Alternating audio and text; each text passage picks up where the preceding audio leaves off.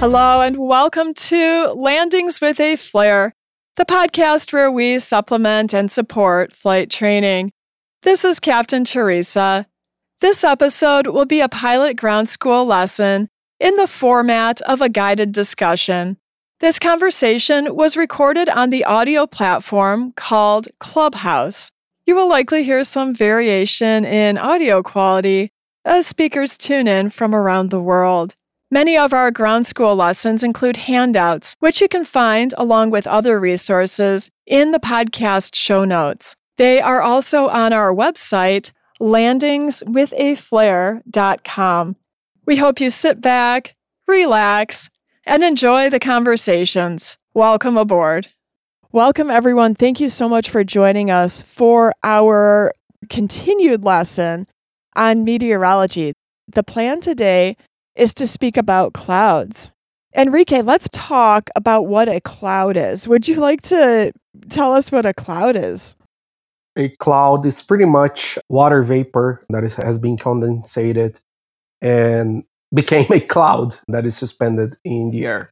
Yeah, that's great. And Enrique told you the key word for a cloud is condensation.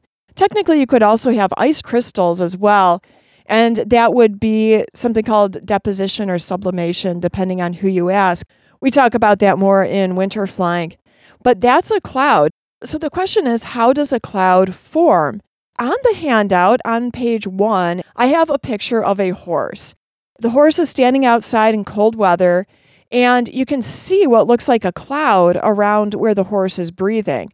What happened is there was warm, moist air inside the horse, and then when the warm, moist air was breathed out, it hit the cold air.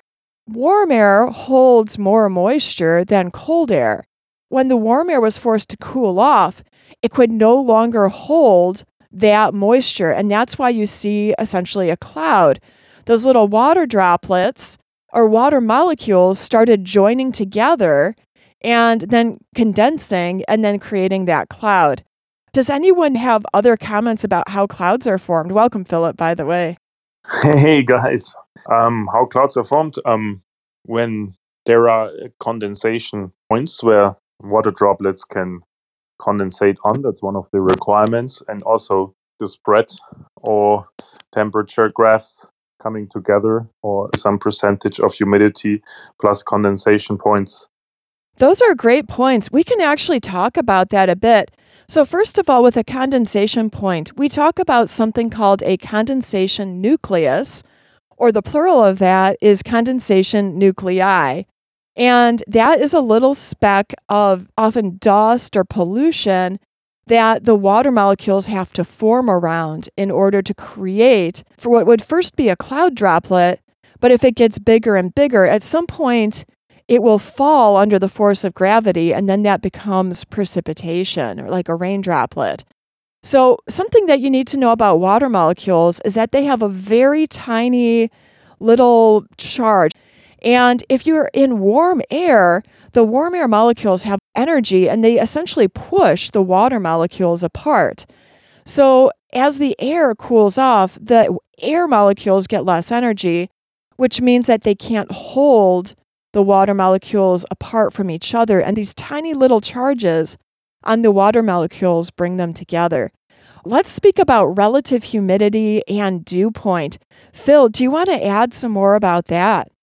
About dew point and temperature. So you have like what we get as pilots, we're getting two different kind of temperatures from the airport or from the authorities where we can calculate with.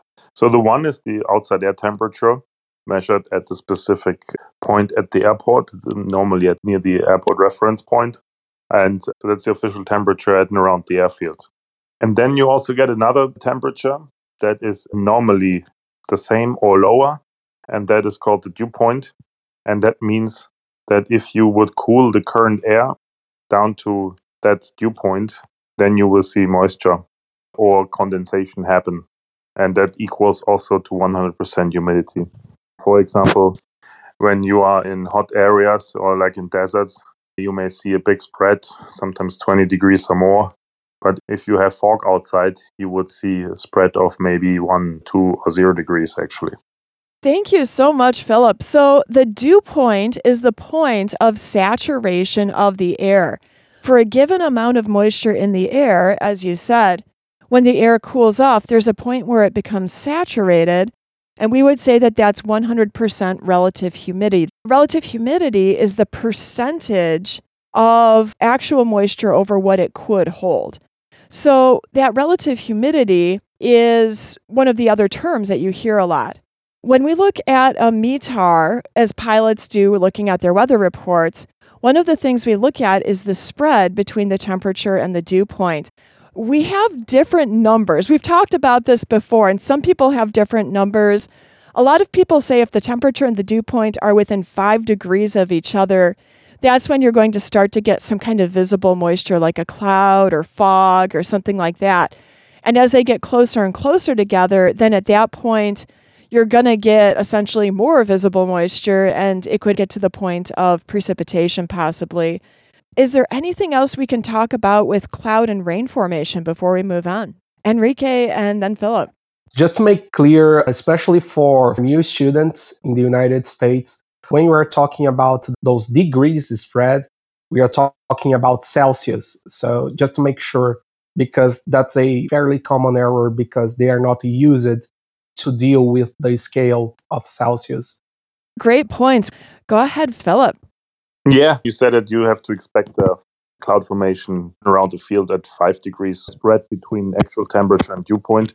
And I just want to add that for me, in my experience, with a spread of 2 degrees or less, you also have to expect clouds at ground surface of the airport. So you may have to expect low visibility at and around the field. Ah, yes. And we were speaking about that recently. So, what is the definition of a cloud that is at or near the ground? Or what is that called? I will look for anyone to flash their microphone. Fog. Z, yes, it's fog. So, fog is a cloud that is at or near the ground. I heard the definition once that it had to be within 50 feet of the ground. I was looking for that yesterday and I couldn't find it. So that's probably what it is, but I couldn't find that on an official weather source. Okay, we are going to speak about something called the adiabatic process. I like to start out easy and then go complex, but we're just going to go complex right now. So the adiabatic process involves the different ways that air cools off. We know that as we rise in altitude, the temperature often does get colder, at least when we are in the troposphere. And one of the ways that it gets colder is because of how the air expands as it rises up. And that is called adiabatic cooling. It's actually the principle that the air itself is expanding that causes the reaction of the cooling. It's just a law of physics. And then when the air cools as it rises, or the opposite where it warms up as it sinks, we call that adiabatic heating and cooling. And then we also can talk about something called the lapse rate, which is how quickly it does that. Let's speak about lapse rates. Really, there are two different types of air that we're looking at. We're looking at dry air, which always has a constant lapse rate. We usually talk about it in Celsius per 1,000 feet. Who would like to say how many degrees per 1,000 feet dry air is? Enrique. That's going to be confusing because I'm looking at the handout. Here we consider 2 degrees Celsius per 1,000 feet. Yes. Oh, wait, for the dry or for the wet? For the dry. Oh, that doesn't match. Yeah, that's what I said. That's why I said it would be confusing. Really? So in Brazil, they say 2 degrees Celsius per 1,000 feet for dry. That's interesting. In the United States, we say 3. And then the 2 is average, but that has to do more with a moist, not a dry. Yeah, we use that as a general rule for most of our calculations for the written test. Oh, but that's because you're not dealing with perfectly dry air. So the average is 2 degrees Celsius per 1,000 feet because the average air has moisture. Yeah. Yeah, okay. So dry is supposed to be fixed. If it's 100% dry, But you could also have moist air. And the thing with moist air is that there's actually a fairly big spread.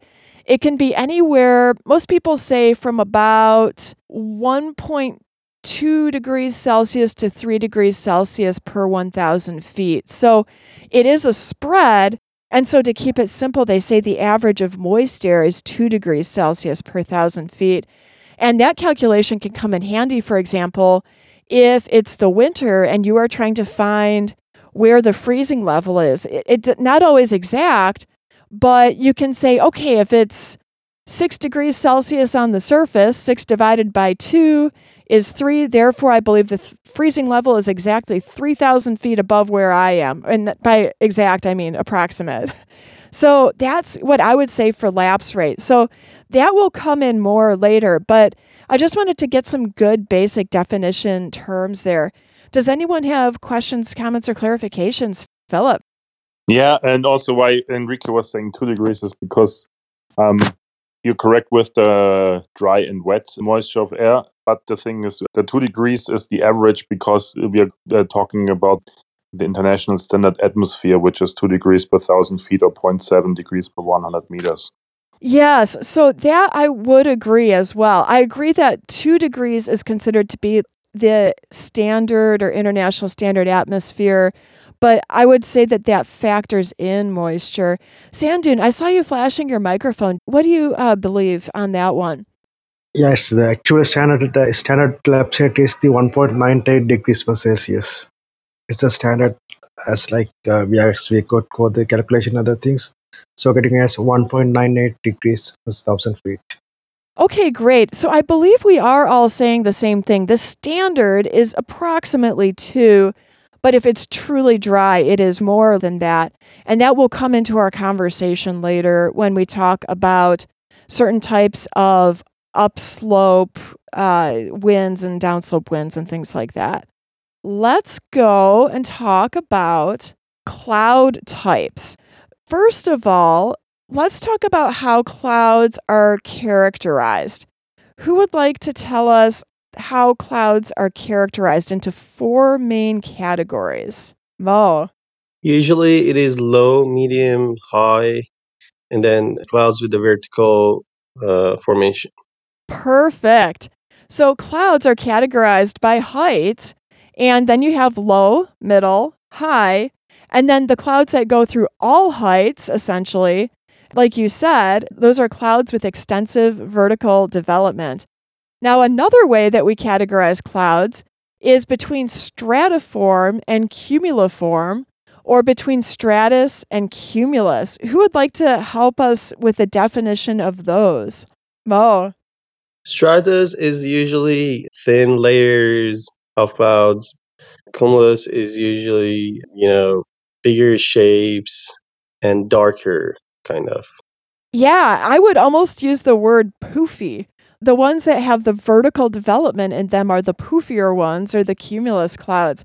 I learned this from Enrique a little while back, but does anyone know how the word cumulus came about? What the root of that word is? I think it's a great memory aid. Destiny J. I think you said like a Latin word for an accumulation. Yes, it's the same root word as the word accumulation, and all the credit goes to Enrique for pointing that one out. Thank you, Enrique. We can have stratus clouds, and we can have cumulus clouds, and then we have different heights. So now we'll break it down by height. If it's a high-level cloud, you can expect the word cirrus or cirro, the prefix cirro, in front of it. So you can have cirrostratus or cirrocumulus, or also something called cirrus. If it's middle, alto normally goes in front of the middle. Who would like to comment on what some names will be? Astro, thanks for flashing your microphone. When we talk about the middle level of clouds, we have the alto, and there is altocumulus and altostratus. Yes, altostratus and altocumulus. So high clouds are cirrus, and then you can have cirrostratus or cirrocumulus. Middle are either altostratus or altocumulus. And then low, would anyone like to say what those clouds are? Astro. We have the stratus, and we have a stratus cumulus, and we have also the nimbus stratus. And we have also a cumulus cloud that can be vertically from the ground up to 4,000 and over. Yes, and I can tell that you have done some nuanced studying. On the handout, I kept it simple, but what you were saying was actually slightly more accurate. To keep it really simple, you can say that your low-level clouds are stratus, cumulus, and then the one where it's called stratocumulus. That doesn't completely follow the pattern, but it's close. Technically, then there are other clouds that could go in that category as well, such as one called nimbostratus. And what does the word nimbo mean? Nimbo or nimbus? Gregory. Nimbo actually means rain in Latin, I think. Exactly. Thank you, Gregory. Nimbo or nimbus means rain. A nimbostratus cloud, that would technically be a lower level cloud as well. Now, a lot of our rain clouds and some types of cumulus clouds don't really fit into the low category. They are clouds with extensive vertical development. Again, because they are so poofy and they have these updrafts that create them. So, what would some names of clouds be that have extensive vertical development? Destiny J. A cumulonimbus. Yeah, so cumulonimbus is a really common one. And there's another one that's quite common as well. Gregory. I think it's called the towering cumulus. Yes, that one is quite common. Those are the two that show up in METARs. Those are the pilot weather reports, cumulonimbus and towering cumulus. So I think that covers a lot of the basic names of clouds. Now, there are so many other names as well that you can eventually talk about. There are many subcategories and things like that, but we don't need to go that deep for someone who is just, say, working on their private pilot rating or even a commercial pilot rating. Now, let's talk a little bit more about stable air versus unstable air. What kind of clouds would be in stable air, the stratus or the cumulus? Destiny J. The stratus form cloud. Exactly. So those are going to be in the stable air. So then unstable air would have which kind? The cumulus. Excellent. Okay. So now let's talk about turbulence. Which one would have the smooth air and which one would have more turbulent or rough air, stable or unstable? Mo. Usually, the unstable air have more turbulence because it is updraft and downdraft, and it is more smooth on the stable air. I agree. Now let's talk about rain or precipitation. Which one would have more continuous precipitation and which one would be more showery? Destiny J. The unstable conditions would have like showery precipitation. And the stable one would have steady. Exactly. Now we need to stop and define those because some people are saying, wait, what do you mean by showery? I hear it on the news, but what do you mean when you say showery? Like a consistent rain flow and it doesn't stop. You mean consistent? So we can have continuous or showery, but those are the opposites. I'm trying to find like a good word for it, but I know that it's like a downpour. Yeah, that's the one. So showery is on and off. That's kind of what you want to think of with showery. It's like yes, yeah, that's the on and off one. Okay, I got those two mixed up. No. That's great. That's why I asked, because when people say showery, that's a term that has to be defined if you don't know what it is.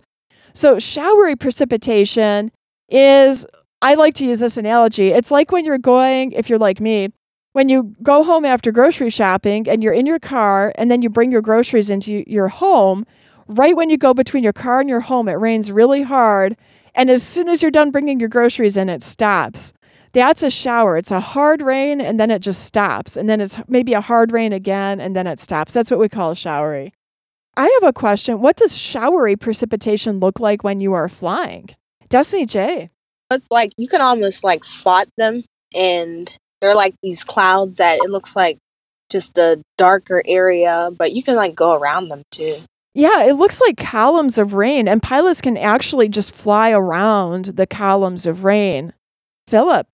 Sometimes because it's a showery situation, now and then you also have good visibility of sunbeams, and that makes some virgas visible. Virgas are rain showers that are coming out of a cloud, which then evaporate before hitting the ground. Yes, virga is a wonderful term. I should have put it in the handout. I love virga. It's beautiful. So like you said, it's rain that evaporates before it hits the ground. And it often happens in very dry air, which is why it's evaporating. So if we have showery precipitation in unstable air, again, it's not always that way. It's just, this is sort of a generalization. Then we tend to have continuous precipitation, if there is any precipitation, in stable air. And what would that be like, just if you had to describe it in very simple words? Mo. It's just low precipitation, but steady everywhere for maybe sometimes a long time. Yeah, it might last for several hours and just kind of go for a long time. And it might be on the lighter side. It probably is. It almost might be more of a drizzle, maybe. And these are just generalizations. It's not always raining in either situation, stable or unstable, but that's kind of what you would expect. And then, last but not least, let's talk about visibility. Which one, stable air or unstable air, overall tends to have better visibility? Mo. Usually the unstable air have better visibility, but the stable air have poor visibility. Exactly. Again, these are just generalizations as a memory aid to help people remember. It's not always this way. I mean, sometimes when there's unstable air and it's a violent rainstorm, you're going to have terrible visibility. But often, if there's no other major weather, unstable air has good visibility because it lifts all of the haze and the pollution and the dust away from the ground. The wind blows it away, essentially, and the updrafts help carry it away. In stable air is often sinking air or air that has no tendency to mix. And so it's often going to hold the haze and the dust and the pollution near the ground. So it might be an otherwise nice day, but just very hazy, and that could be a stable air. I should have probably first defined stable versus unstable, but that I just kind of did it there. So stable air does not have a big desire or tendency to mix. It might be stable if there's more cold air or dense air down below, and then the warmer air is already above, like, for example, in some temperature inversions. It also might be stable air in a high pressure area where the air is sinking more as well. So if stable air is associated with a high pressure area, does unstable air tend to be associated more with low pressure or high pressure? It's normally low because it's changing weather too. And high pressure area is normally a stable area because, especially if it's a continental high area, which is spread all over, you don't have that much difference in isobars and therefore not that much wind, and therefore it's more stable. Yes. And speaking of low pressure areas, do those tend to be good weather or bad weather as compared to high pressure areas? Destiny J. That tends to be bad. And Teresa, I think we forgot to mention like if it was turbulent or smooth air as well. Yeah, we did mention that briefly, but which one tends to be turbulent? The unstable conditions. Yes, because there are a lot of updrafts and downdrafts, especially updrafts in the unstable air, which is your turbulence. So the point I was hoping to bring out is that unstable air usually has some type of low pressure system, which is rising air, and low pressure is usually associated with bad weather or the poor weather, the rain, the precipitation, that type of thing. But it's very, very complex, and we are still just speaking in generalizations.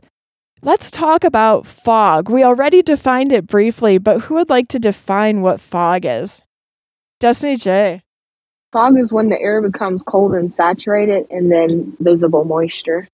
Yes, and what is different between fog and a regular cloud? What's the difference? Is that it appears closer to the ground.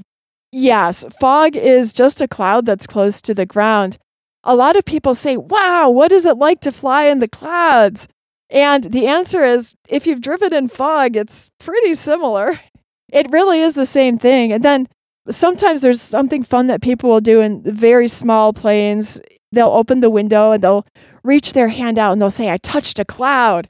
It's really just like touching fog. It's really not that much different, but it's still kind of fun to say that you did that. So fog is a cloud that is at or near the ground. I believe that, again, it's technically within 50 feet of the ground, but I couldn't verify that last night. So let's talk about the different types of fog. The first type that you will probably get asked on government tests is called radiation fog. What does that look like? And then after that, we'll talk about how it is formed, or we can say them both together. Destiny J. So it happens on cold, calm nights, but it looks like these patchy sheets of fog over the water on calm, cold nights. It is thin and patchy. It is often actually over the land. And I like how you said calm nights. So it tends to happen, it's these little patches of fog, and they often sink down into low areas. That's radiation fog. It happens on nights where there are not usually a lot of clouds, so we say that would be a clear night. And it often tends to happen when there's not a lot of wind, so that would be what you said is the calm night without a lot of wind. Who would like to talk about how this thin, patchy fog that sinks to low areas is formed? Z. I believe its origin is from the terrestrial, so the earth, the dirt, the land. So its origin comes up from the ground. You are on the right track. We say it is formed by something called terrestrial radiation. We definitely have to break down the meaning of that term and those words. Terrestrial radiation. What does the word terrestrial mean? Astra. When we talk about the terrestrial radiation, it means the earth or the ground has been heated for a long time. And after the sunset, the earth or the ground trying to reflect back to the space the radiation it was absorbing during the day. So we will find something like temperature inversion at this moment or at this point. Ooh, yeah, you got some great words in there. So it becomes a temperature inversion where the air close to the ground is colder than the air above it. And then, as you said, it's because during the day, the ground absorbed the heat. And then at night, the ground lost the heat. So the air that's close to the ground also gets a lot colder than the air directly above it. And the reason for that is the difference between conduction and convection, which we spoke about last week. Conduction means that energy is transferred faster when things touch. So the air touching the ground cools off faster than the air that's not touching the ground that would have to mix. So that is 100% accurate. And now let's talk about a memory aid for remembering the words terrestrial radiation. Z, I think you were going to answer this. When we say the word terrestrial, what would the root of that be? I believe it's Latin as well. Yeah, I just know that I believe terra means earth, earthen. You are correct. So if terra or terrestrial means from the earth, then what would radiation mean? Well, I would think sun. Radiation's from the sun. Okay, or even more simply, maybe I would say losing energy or losing heat, perhaps, or a transfer of that. So I'm trying to force us all together into a nice memory aid. Yeah, go ahead. No, I'm just clapping like you're trying to guide us here. And yeah. And of course, we have to simplify a little bit, but to put it all together in a memory aid, terrestrial radiation, if terrestrial means from the earth and radiation means losing heat or losing energy, then when the earth, the surface of the earth, loses heat, that is called terrestrial radiation. So radiation fog comes from terrestrial radiation, which is the earth losing heat. If the ground cools off, the air close to the ground gets cold, and it's close to its dew point or its point of saturation, then you might see some fog. And then why again would the fog settle into the lower lying areas? If you go up and down in a hilly area, you might see it at the bottom of hills. Yeah, Z. Well, the air is heavier with water, so it would sink. So cold air in general is denser than warm air. And so that's why it sinks, because it's dense. Cold air sinks below warm air. So it has to do with the temperature. And not anything to do with the water. It's just the temperature makes it sink, and it doesn't have to do with saturation. Exactly. The Okay. temperature causes the saturation, but it's not directly related to density in that case. Although when we are talking about airplane performance, like taking off on a hot, humid day at a high altitude, then the humidity can actually make the density of the air lower. But for our purposes, we're saying that there's a given amount of moisture content in all of the air, whether it's fog or not fog yet. I hope I didn't lose everyone there, but No, thank you. Oh, yeah. I love the input. I get so thrilled every time someone wants to flash their microphone and speak. It makes me happy. Let's talk about another kind of fog. We talked about radiation fog, and now we will talk about something called advection fog. Who would be willing to define it, Mo? Whenever warm, moist air blow over the cold surface, it could be water or land, it becomes visible. And that's the advection fog. It's like when the air is coming out of your mouth in the cold weather and it becomes visible. And does advection fog tend to stay for just the night or for a few hours, or does it tend to linger longer? I'll look for a microphone flash. Often advection fog lasts a lot longer. It might even last a few days. One example of where we would get advection fog where I live in Michigan is normally it's in the spring, because all winter long, the ground had the opportunity to get frozen. So the ground is usually pretty cold in the spring, but in the spring is also when we get warm air masses coming in as it gets warmer and warmer. So you have warm air traveling over a cold surface, and warm air can hold more moisture than cold air. So when the warm air is forced to cool off, that is when we get the condensation and the fog. Does anyone have questions, comments, or additions on advection fog? Destiny J. I was just going to ask, is advection fog like when wind takes place, will it be gone? That is a good question. Wind almost always helps move fog out of the way. Advection fog can be pretty thick. Sometimes we call it like a pea soup fog for slang or something like that. So it might take a fair amount of wind and updrafts, but at the end of the day, that is going to make a difference. That's a great question, actually. Let's talk about another kind of fog. This one will be frontal fog. This one's a little more complicated. We don't talk about this one as much, and it also doesn't show up on the test as often. Does anyone want to start us off with that? Philip?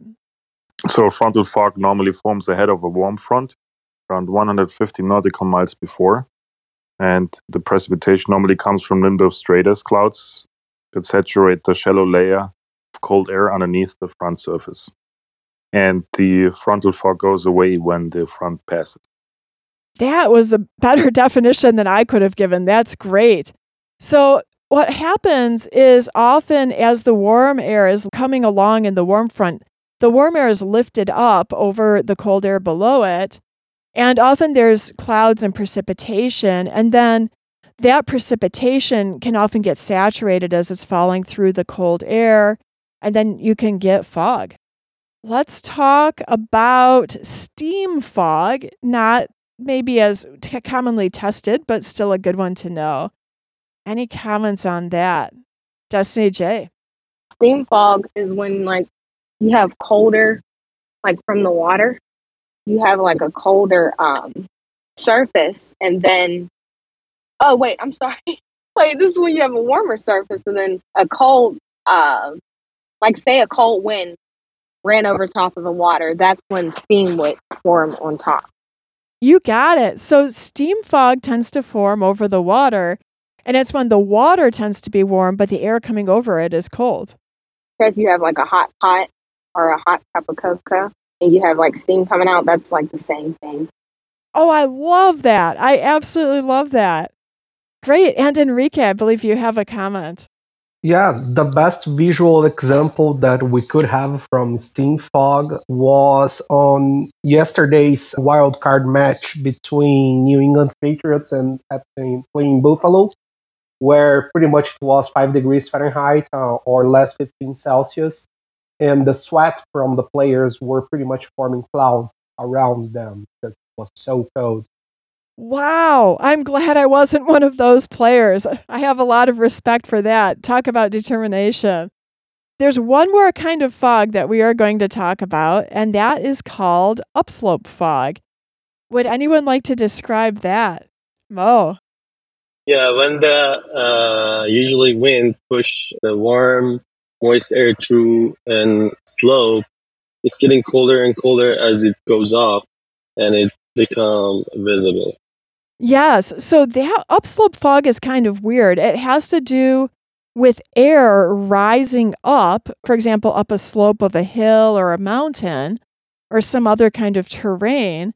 And the cooling that occurs is a type of what we call adiabatic cooling. And we talked about that a little bit earlier, but that's from the expansion of the air due to the lower pressure in the atmosphere as it rises up. So as the air expands, it cools off, and that air that cools off then can't hold all the moisture, so it reaches its dew point, it's saturated, and then you see the fog or the condensation that comes out of it. Do we have any clarifications or questions?